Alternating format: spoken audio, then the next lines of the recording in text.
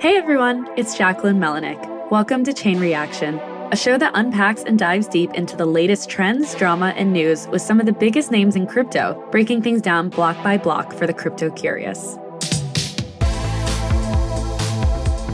Today's guest is Sergey Nazarov, the co-founder of Chainlink, a protocol that provides an Oracle network to power smart contracts. What does all of that mean? Basically, oracles connect blockchains with real-world external systems or non-blockchain enterprises. So Chainlink bridges the gap between the two and enables smart contracts the ability to execute transactions based on real-world inputs and outputs. I feel like I just threw a lot of big jargon in there, but don't worry, Sergey and I will get into it in a bit, so just hold on.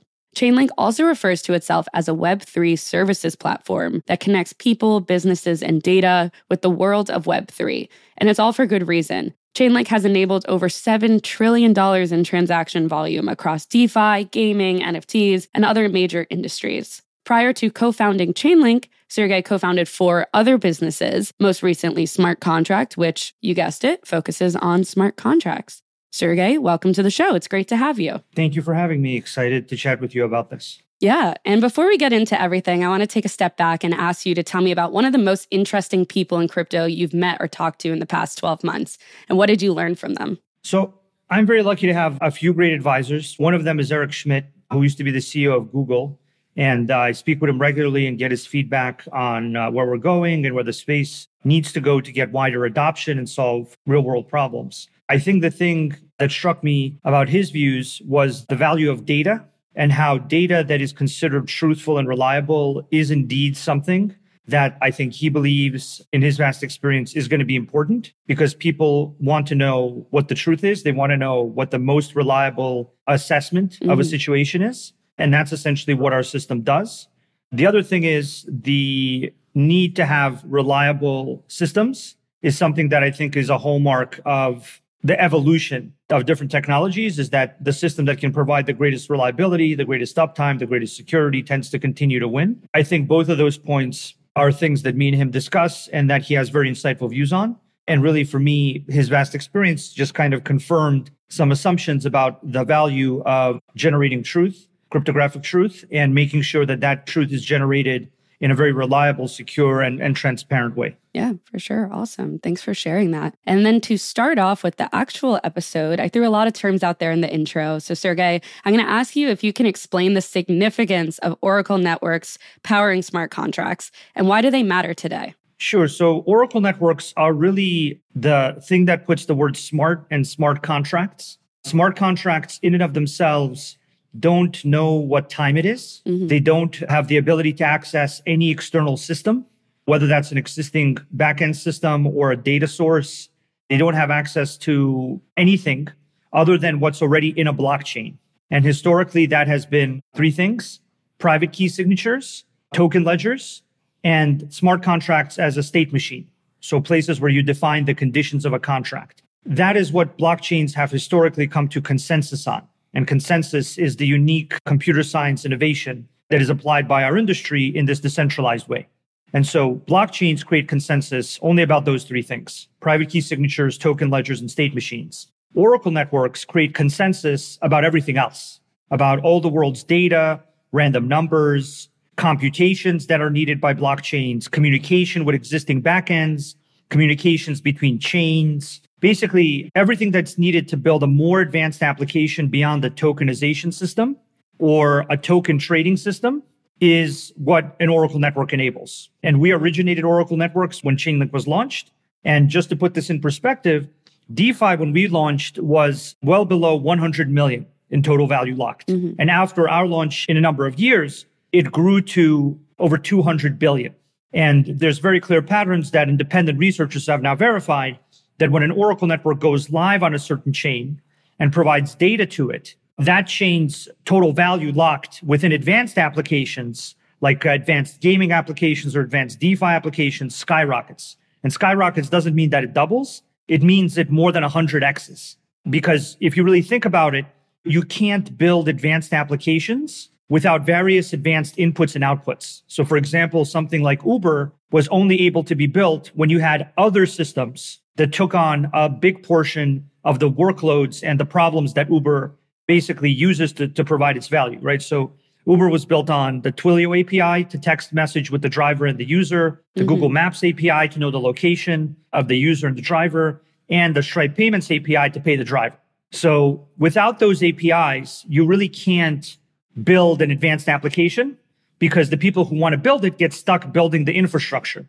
And so Oracle Networks right now, and Chainlink specifically, I would say is one of the top 3 most value processing systems in the blockchain industry because it powers so many applications across gaming, DeFi, insurance, and many others. Okay. And then what do you think has been one of the most unexpected use cases for Oracle Networks that you've come across recently? Or what has kind of surprised you with the use of them? I think one of the things that surprised me is the amount of data and the amount of commands that need to go from an existing backend into a smart contract. So initially, when we started working on oracles, we wanted to use consensus to generate cryptographic truth on various specific topics, like market data, weather, and various specific data points.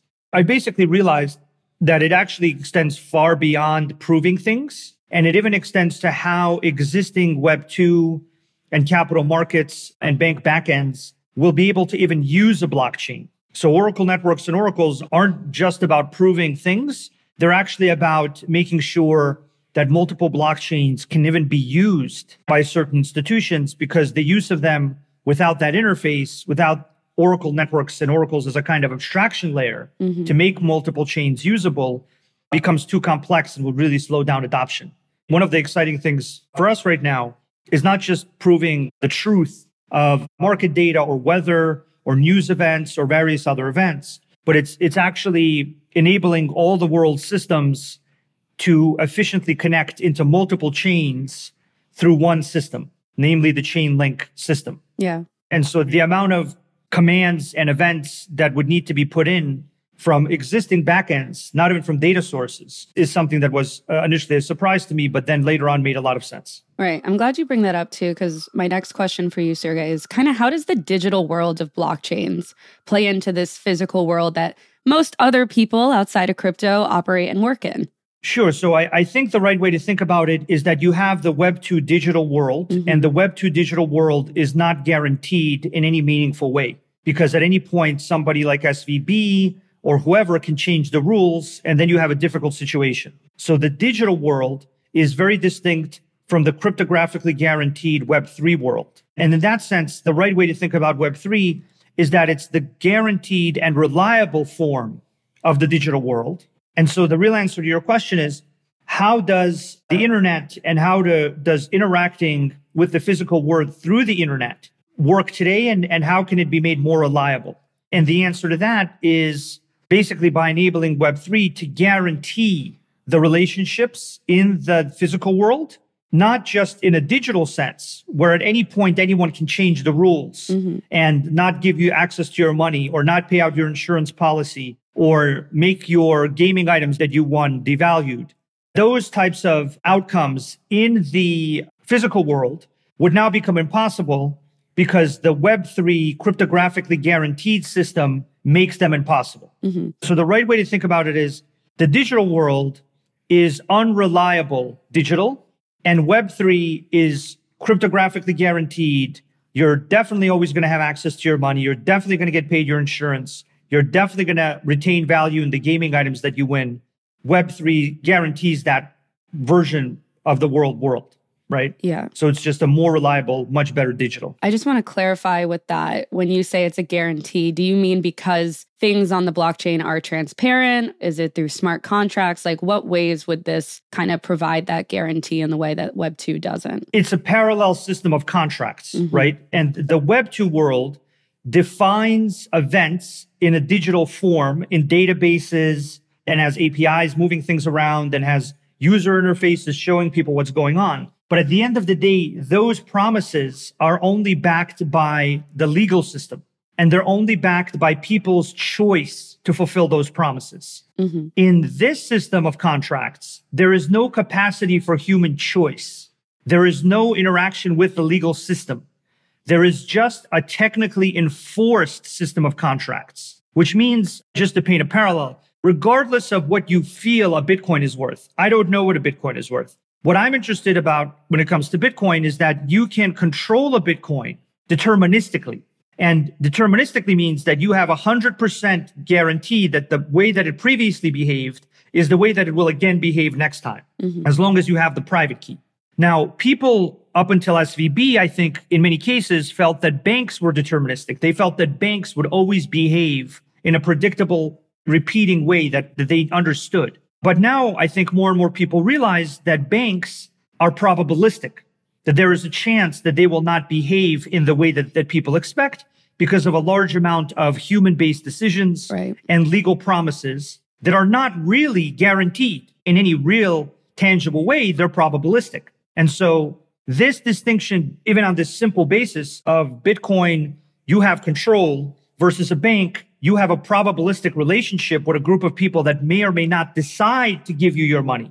That fundamental difference is what I mean about things being cryptographically guaranteed and there being cryptographic truth. And the other way to think about it is that imagine if I were to give you every the Web2 application you use or every Web2 application you use with the same speed, with the same cost, with the same usability, with the same user experience. But I was able to add a property that said, this application is deterministic.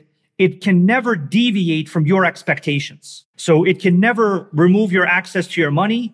It will always pay you out your insurance if something happens. And that is deterministic. That is technologically guaranteed in a way that neither you nor the insurance company nor the creator of the application can ever stop.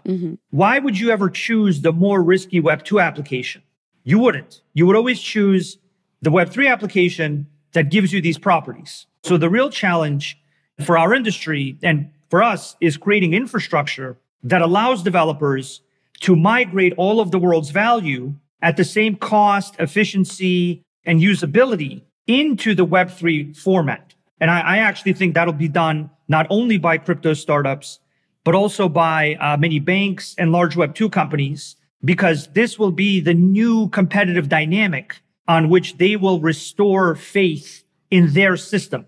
Because we are really heading quite rapidly towards an increasingly large crisis of faith in the promises that brands make. And those brands will not fulfill those promises, just like SVB and all these other banks didn't fulfill their promises. And so everyone will look for an alternative that guarantees them technologically, similarly to how the text messages that you exchange are end-to-end encrypted. That's an example of a platform restoring your faith in text messaging by using encryption technologies to guarantee that your relationship with that information can never be manipulated. Right. And so this is just a trend that will continue really for all value and for everything digital, as long as infrastructure like Chainlink can allow that transition and enable that transition to happen. Yeah, I think one of the beautiful things about crypto, and many people outside of this industry just don't notice this, is that what you were talking about, that things are guaranteed, technology, smart contracts, whatever it may be, the technology exists and it does what it's supposed to do without human error or intermediaries. So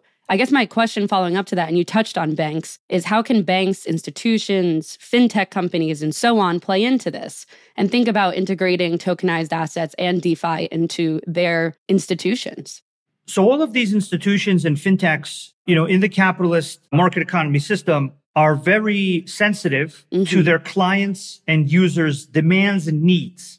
They are basically just entities that serve those needs as well as the needs of their shareholders. So the real answer to this question is that the users will continually demand this cryptographically guaranteed property for their use of an application. And I'll give you once again a simple parallel. So 10, 15 years ago, everyone would send unencrypted text messages over SMS, right? And no one would really know what encrypted text messaging is. And then there were a number of scandals where telecoms got hacked and social media companies misused people's messaging data. And everyone had a crisis of faith where they decided, I can't trust you as a technology platform to do something as simple as transmit my plain text between me and someone else I know. And that crisis of faith was resolved by end-to-end encryption, right? So when you go into WhatsApp and you open up any message session, at the top of each message session, it says, all of your messages are end-to-end encrypted. And this means that not even we can read your messages, and then it has a learn more button. So what happened?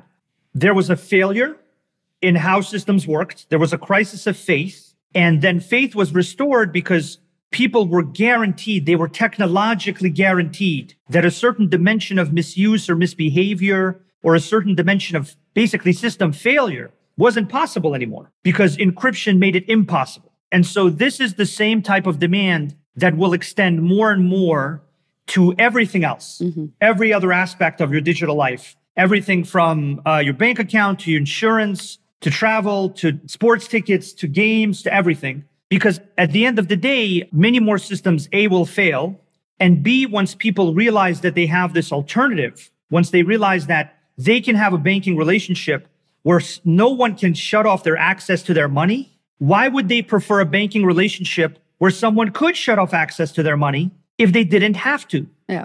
The answer is they wouldn't. Yeah.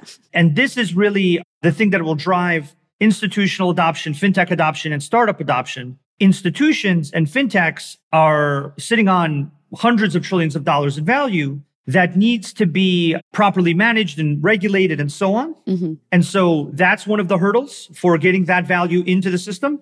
The other hurdle is their ability to efficiently interact with multiple chains. That's the problem I mentioned before that we solve, where through one integration, banks and fintechs and Web2 companies can interact with hundreds of different chains and basically future-proof themselves and being able to interact with hundreds and hundreds of chains through one system. And our interaction with the capital markets and the banking institutions and the large financial infrastructure players, the biggest ones in the world, is only increasing. Right. And it's increasing as a result of their clients coming to them and saying, I'd like custody, I'd like access to DeFi, I'd like more advanced smart contracts. And so it's not driven by what the institutions want to do. It's always driven by what some consumer somewhere wants to do. And so I think it's very important that people, even hearing this podcast and understanding these ideas, understand that they now have an alternative that they can ask for from their insurance company, from their bank, from their gaming company, that puts them in control and gives them the clarity and transparency to manage their own assets and their own financial life in a way that, while people might have led them to believe they previously never had. And so that's going to be the dynamic that continues to drive this. What do you think is the timeline for that, though, when it comes to widespread institutional adoption of DeFi? And where are we in that journey? Like, if we're going to use like a baseball analogy, are we walking up to the home plate to bat? Are we on first base? Are we about to have a home run? I don't think we're about to have a home run, but where do you think we are? So there's a caveat that I'm so optimistic about this industry, even though I've been working in it for over 10 years, that I always think this year is the year, basically up until we get to November or December.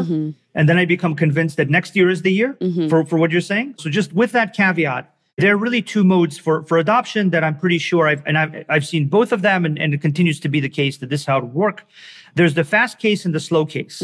The slow case is based on this being a $1 trillion industry. And once you have a $1 trillion industry, that's enough value for people to continually, slowly improve applications and for VCs to invest in new and better applications. And so the slow case is just that our industry has such a big market already that DeFi products, decentralized insurance products, blockchain gaming products increase and grow in quality. And that leads them to be better and better and gain greater and greater adoption, even just within the universe of blockchain land. And as the applications get better, they attract more users. Right. And so you have this kind of slow growth.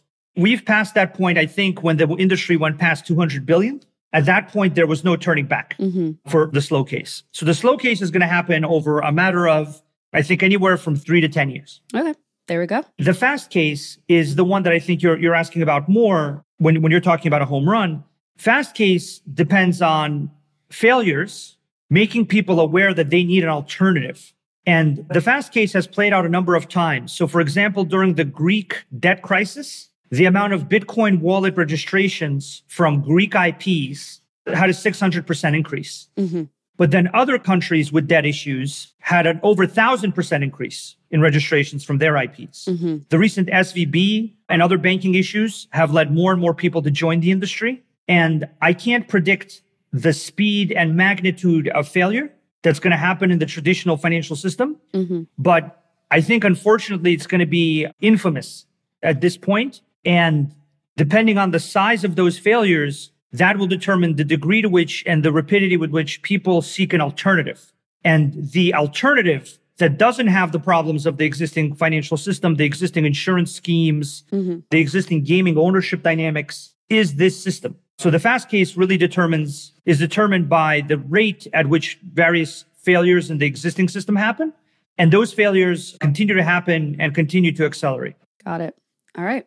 Sergey, I want to move into a segment that we do with most of our guests, if not all of them. We started doing this. It's called Rapid Fire Round. It's a fun little thing where we just ask you yes or no questions, this or that, or you could just answer one-word responses. So, you ready? I hope so. You're fine. Don't worry. Okay, first one. Do you think AI will play a role in the future of Chainlink? Yes. Should privacy and security be a greater concern addressed with crypto, or is it being addressed enough? Definitely crypto. Okay. Would you launch another crypto company? That sounds unlikely. Okay. Is there a future where Chainlink could operate under a DAO-like structure? If those systems develop to a sufficiently high quality, usable degree, anything is a possibility. But there's a lot of development that needs to happen there. Mm-hmm. What is your favorite meme coin to follow right now? I don't follow meme coins. Okay. And then last one, Chainlink is stuck on a stranded island with another blockchain, and you two have to work together to get off. Which blockchain are you working with? That's a great question. There's so many great blockchains. I'd have to get back to you on that. Okay, fair enough. Okay, those were very diplomatic responses. But I asked you in the beginning if you think AI would play a role in the future of blockchain, specifically with Chainlink, and I kind of wanted to dive into that with you. Obviously, AI is like a really hot topic right now. Everyone's talking about it. And I'm curious, Sergey, what do you kind of see are similarities between AI and blockchain technology? I think they're both rapidly developing. I think they're solving different issues, though. I think AI solves a kind of efficiency issue, a very important efficiency issue about, one of the defining properties of basically human beings, which is cognition and intellect and so on. So it's a little bit of a different problem. Blockchains are all about privacy and security and reliability and hyper-reliable mission-critical systems that can secure value. So they're different problem spaces. I think there is a place where they interact, where blockchains can help protect against adversarial AI or misuse of AI by making systems that are harder to manipulate. And I think AI can help blockchains by providing insight about various risk management and various analysis and various abilities to adapt to security and reliability risks. And our plan is to interact with AI in both of those ways, both in making systems that are resistant to AI misuse, basically AI-resistant infrastructure, and utilizing AI to help detect various risks and help optimize for the best reliability and the best security from an Oracle network that would be possible. Okay. So those are where the interaction points would be, I think. Okay. And then Chainlink also announced in 2022 the Cross-Chain Interoperability Protocol, or CCIP. For those who do not know, it aims to provide an open standard for devs to build services and apps that could be transferable across networks. I put out a tweet asking if anyone had questions for you, Sergey, and your community responded. And they wanted to know, are there updates there that you could share on the CCIP and how the protocol has evolved since the announcement? There are a lot of updates there. Not a lot of them that I can share because they're related to users that are planning to launch with the protocol. Mm-hmm. It is currently in, I guess I would say, the final stages of security review. And it's going through multiple security reviews with multiple external firms. We take security extremely seriously here. It's why the system has been able to process over $7 trillion in contractual value. It's why there's so much of DeFi. Over 60% of DeFi runs on the system, depending on the vertical. And some verticals, it goes up as high as 80 or 90%. It's because the system can provide security and reliability. CCIP does have a lot of updates. There is a lot of adoption that I'm seeing, both on the DeFi startup side and on the capital markets, banking institutional side. And actually, one of the great hopes there is that CCIP can be the bridge that connects the DeFi world with the capital markets institutional world because of its ability to integrate with both those backend systems and with various DeFi protocols. And that would, I think, be a very interesting high-volume pathway to grow our entire industry. So I think there's a huge amount of real progress there that we'll kind of announce when our partners and the users are ready to announce it. But so far, CCIP is on track. It's in the final stages of security review. And it's basically at a place where we think we're getting closer and closer to the ability to launch it with a select number of users. Is there like a time frame of when you guys would launch it? I'm very cautious about timeframes because in security, you really just need to prioritize security over people's expectations. Because while people's expectations might say, I want it now, what everyone definitely wants is a secure system. Yeah. So I tend not to give timelines because timelines can change based on guaranteeing the security of the system. But we are increasingly confident about its security and the ability to launch it relatively soon. We're going to do our best to guarantee that security, make sure there are great users, make sure the community gives thoughtful feedback to the system, and that it launches in a way that solves the kind of bridge hacking problems that we've seen. This is a similar thing to what we did with Oracle Networks for Data. We got it right, and it led DeFi boom because it was a secure, reliable system that was able to provide something that wasn't provided before at scale. And so we're not just building something to ship to make people happy. We're building something that can be secure and reliable and can deliver real adoption and real innovation by developers at scale and with security. So that's just kind of the model that we have. Yeah, no, security is definitely important. And I feel like a lot of crypto companies and protocols and projects should prioritize that more. So I will tip my hat to you on that one. But another question I had for you, Sergey, is the Chainlink token Link was launched in September 2017 and saw peaks during the 2021 bull run, as many coins did, and then has since fallen as many other coins have too. And I'm not asking you to give price predictions. We're not going to get into that route. But how does the protocol Chainlink plan on using the token more efficiently or provide it like a greater purpose in the future when it comes to your Web3 services? Sure. So initially, the Link token was used as a payment mechanism for the services, and that's continuing to happen and continuing to increase. And we're continuing to make it easier and easier for people to utilize the system in that way. And it's being expanded to more and more services in that way alone, to various other, things you can do with an Oracle network. The other thing that's a big focus on this question is Economics 2.0, which is comprised of multiple programs. One of those programs is the build program. One of them is the scale program. Another one is the staking system. And so the Link token plays an important role in the staking system, making sure that the nodes and the network is cryptographically guaranteed through crypto economic guarantees, basically, so that the people that run the network have the right incentives to maintain security, and that the security of the network continues to increase as the usage of the network increases and as the value secured by the network increases. So it's really these two dimensions. One as a payment mechanism, which we're removing more and more friction from people being able to do that with Link, and that's getting expanded through that friction-reduced way to more and more services. And then the other way is through this staking method that provides greater and greater security to the system as more is staked and as more fees are paid into the system and as greater and greater value is secured. Okay, there we go. One of my last questions for you is obviously Chainlink does a lot of things as a Web3 services platform. What do you want it to be known for in the long term? Like when people say Chainlink, what do you want them to associate it with? Truth. I think there's an age-old problem where people manipulate the truth to serve their own needs. And I think there's a lot of philosophical work done on the value of the truth, and whether that's in human relationships or whether that's in how societies are structured, or whether it's even how the news media interacts with the government and all these other things, right? It's truth and people knowing what's going on and being able to make both rational decisions and even very fast digital decisions, like decentralized crop insurance is a good example. You can't have decentralized crop insurance unless there's a source of truth telling you whether there was a drought or whether there was a flood. And so I think it's an age-old philosophical problem and it's an age-old technical problem that I think if it can be solved, it can raise the net efficiency and the net fairness. It can bring everything closer, and I use this word very sparingly, but closer to things being the right way.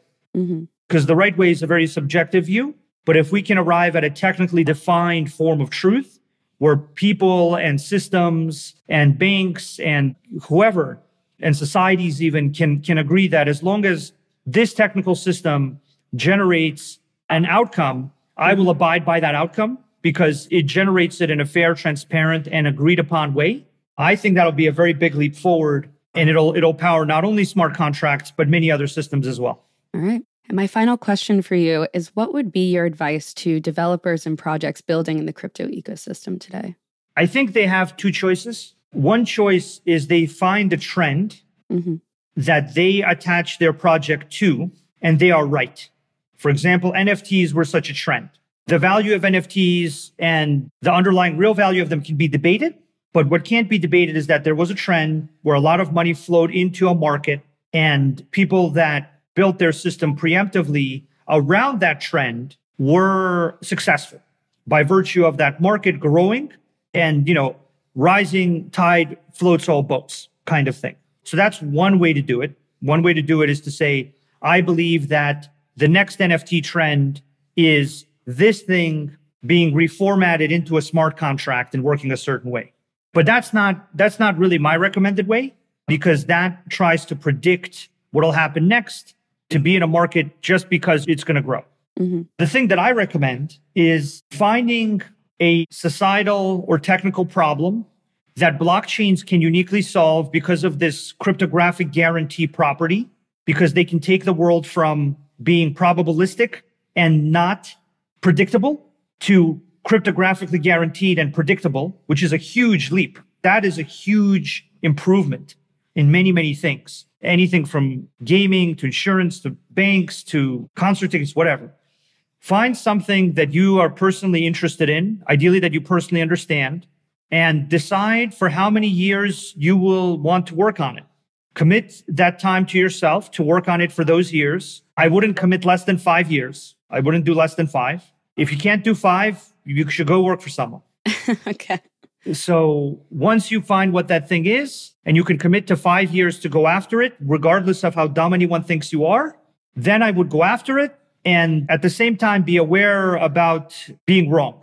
And then maybe finding something right next to that problem that is the valuable problem. Because sometimes, you might try to build a blockchain system for real estate, and you might realize real estate's a very difficult industry to tokenize. But then you might realize that insurance contracts related to real estate are much easier to turn into a smart contract. And that's what you should do.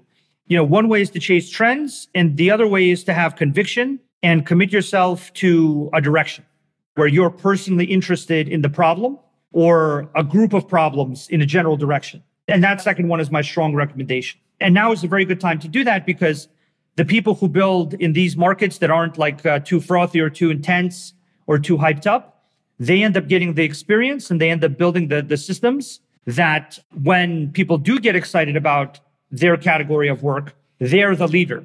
That's actually how Chainlink came to be where it is. It wasn't because everyone was telling us oracles were great. Vast majority of people didn't even know what an oracle was. We only knew because we worked at it for many years and utilized them for many years and invented many of the procedures and methods of making them for many years. And then we decided to have conviction about the importance and value of this infrastructure. And so that's my strong recommendation, regardless of where the market is. Because if you have conviction and you're on a 5-year timeline, in this market, you'll be proven right at some point, as long as you don't choose the completely wrong market. All right. There's a lot to think about there for everyone listening in. Sergey, it was great having you on the show. Thanks again for joining us. Absolutely. It was my pleasure. Thank you for having me. We'll be back every other week with interviews with top players in the crypto ecosystem. Catch us on Thursdays for interviews with experts in the Web3 space. You can keep up with us on Spotify, Apple Music, or your favorite pod platform, and subscribe to our companion newsletter, also called Chain Reaction. Links to the newsletter and the stories we talked about can be found in our show notes, and be sure to follow us at chain_reaction on Twitter. Chain Reaction is hosted by myself and produced by Yashad Kulkarni and Maggie Stamets, with editing by Kel. Bryce Durbin is our illustrator, Alyssa Stringer leads audience development, and Henry Pickavit manages TechCrunch's audio products. Thanks for listening. See you next time.